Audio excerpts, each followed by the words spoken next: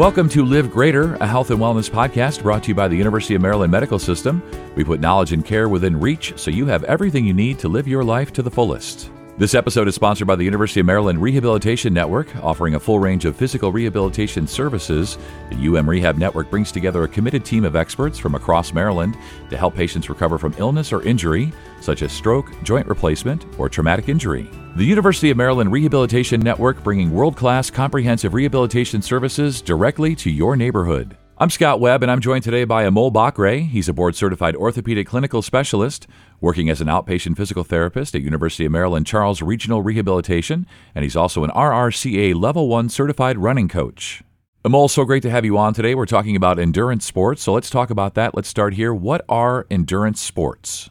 So basically, when we look at any kind of exercise in sports training, we see the athletes in basically three types. One of them is power training, then we have strength training, and then the third classification is endurance training. So basically, any kind of training or sports conditioning is based on how much time we spend with that kind of a sport. In endurance sport, we spend a lot of time doing that activity with using your big muscles of your body, say like your buttock muscles or your calves when you're running, your shoulder muscles and your quadriceps, like your knee muscles when you're biking and stuff like that. So endurance sports are any activities which are done for a longer period of time, and they utilize a lot of oxygen, so there is a lot of cardiovascular impact on it, and there's a lot of muscles working at the same time. So basically, we see all that as a positive impact on the athlete. Yeah, I hear what you're saying. I like the way you put that, the big muscles. I can picture what you're saying there, the big muscles doing it for a long time.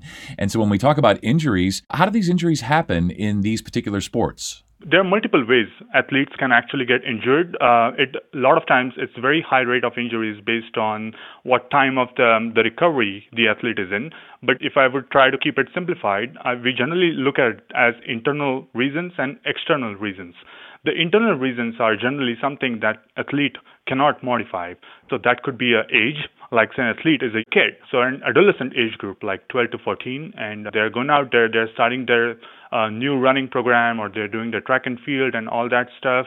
They're not really knowing how that is done. So if the coaching is not done correct, or there are errors in the form or training, and those become the external factors for injuries. So basically, when we look at the injuries, whether the athlete is able to do it, like genetically he is able to do it, whether he is inherently capable of trying to do that sport. If not, then that's going to lead to injuries. And the other reasons being, is he trained enough, or is he trying to do something out of his capacity, or if he has any history of previous injuries. Those things will, lead to injuries in these sports. As you say, there are things that we can control and things that we can't. So we can't control our age. Like I'm 52 and I'm more likely to get injured if I go out and try to do endurance sports than maybe my 17-year-old son would. And I think you're so right. I think coaching matters so much and probably has more to do with injuries in young athletes than probably parents and people just even realize, right? That is absolutely right. Yep. But let me tell you that at the age of 52, we have had marathoners finishing the Boston marathons at the age of 52. So I think you can still start, Scott. Yeah, there's still time, but I'm going to need to work up to that a little bit. I definitely, during the pandemic, I've fallen off my regimen just a little bit and led to some minor injuries. And when we talk about the common injuries, what are the types of injuries that you see in athletes doing endurance sports? For example, in runners, we see a lot of ankle strains and sprains. Shin splints are very common. We have something we call as runner's knees, which is basically the inflammation right beside the kneecap area. And a lot of times these injuries are happening not first time, but they are recurrent.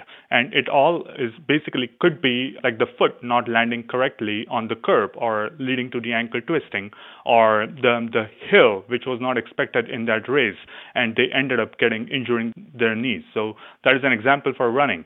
For bikers, we have a lot of low back pain, which is common because of that slouched posture. They are in that for long periods of time. They do have some knee issues as well. We do see in swimmers, we see a lot of swimming shoulder issues because if they try to change the form, like from freestyle to backstroke, their shoulder muscles are not ready yet.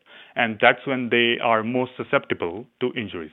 So, Amol, is there a difference between rehabilitation and returning to sports training? Yes, there is a slight difference between those two. So basically, rehab comes in as a first step before heading back to sports-related conditioning. So if you look at it from patient's perspective, when he or she comes to the therapy, mostly what they're looking for is pain relief because that's their major complaint. They're hurting somewhere. Then they're either tight or they're weak in that muscle area pertaining to that kind of a sport. And most of all these things, most important one is the fear of movement. Like they don't want to, do that activity again. They feel that they might buckle their knee again if they try to run a little extra with a little faster pace or something. So I think it is, very important for us to address this fear or that apprehension, what we call it as, from day one. Sticking to the basic facts, and they need to be, backed up with the solid research and making sure that we are not giving them any false hopes, and that kind of build up that confidence throughout their rehab process. And once their confidence is back, once they're mentally ready and physically also getting stronger, that's when we move them along the line and, push them into conditioning. And that is that sport-specific conditioning which comes into play. And can you tell us some important things that we need to take into consideration or that you would need to take into consideration when it comes to sending your patient back to the sport that he or she was in before? Like we discussed about returning him, back to the conditioning program. So we look at two types of measures, I would say, in order to keep it easy. We call it as subjective measures, which is nothing but what patients tell us that he or she is feeling fine and he's able to do that now. And then there is an objective measure. That is what we as clinicians, as therapists, as physicians, and all the coaches, like we observe. Is he really able to do it? So basically, when we look at the objective measures, we try to test the patient through what we call it as sport-specific drills. Now, these drills are different depending upon the sport. So, like, for example, for running is a single leg activity, right? It looks we are running with both legs, but as a matter of fact, when you're increasing your speed, you are at one point in your gait or that cycle, you're on your one leg.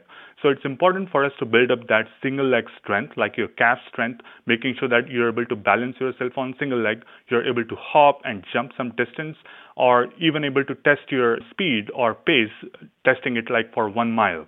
So I'm not like looking very specifically if he's able to build up that speed during the rehab or conditioning, but at least he should be pain-free, and it's going to take some time so we can gradually observe that patient getting better in the process. And what if during the conditioning part, the athlete injures themselves again, and what can we do to prevent that? That's a very good question. And that's what we were discussing like a minute ago. That's going to put that athlete back again into the line of this recovery. And it's going to be more mentally feeling that challenge, right, as compared to physically being, hurt.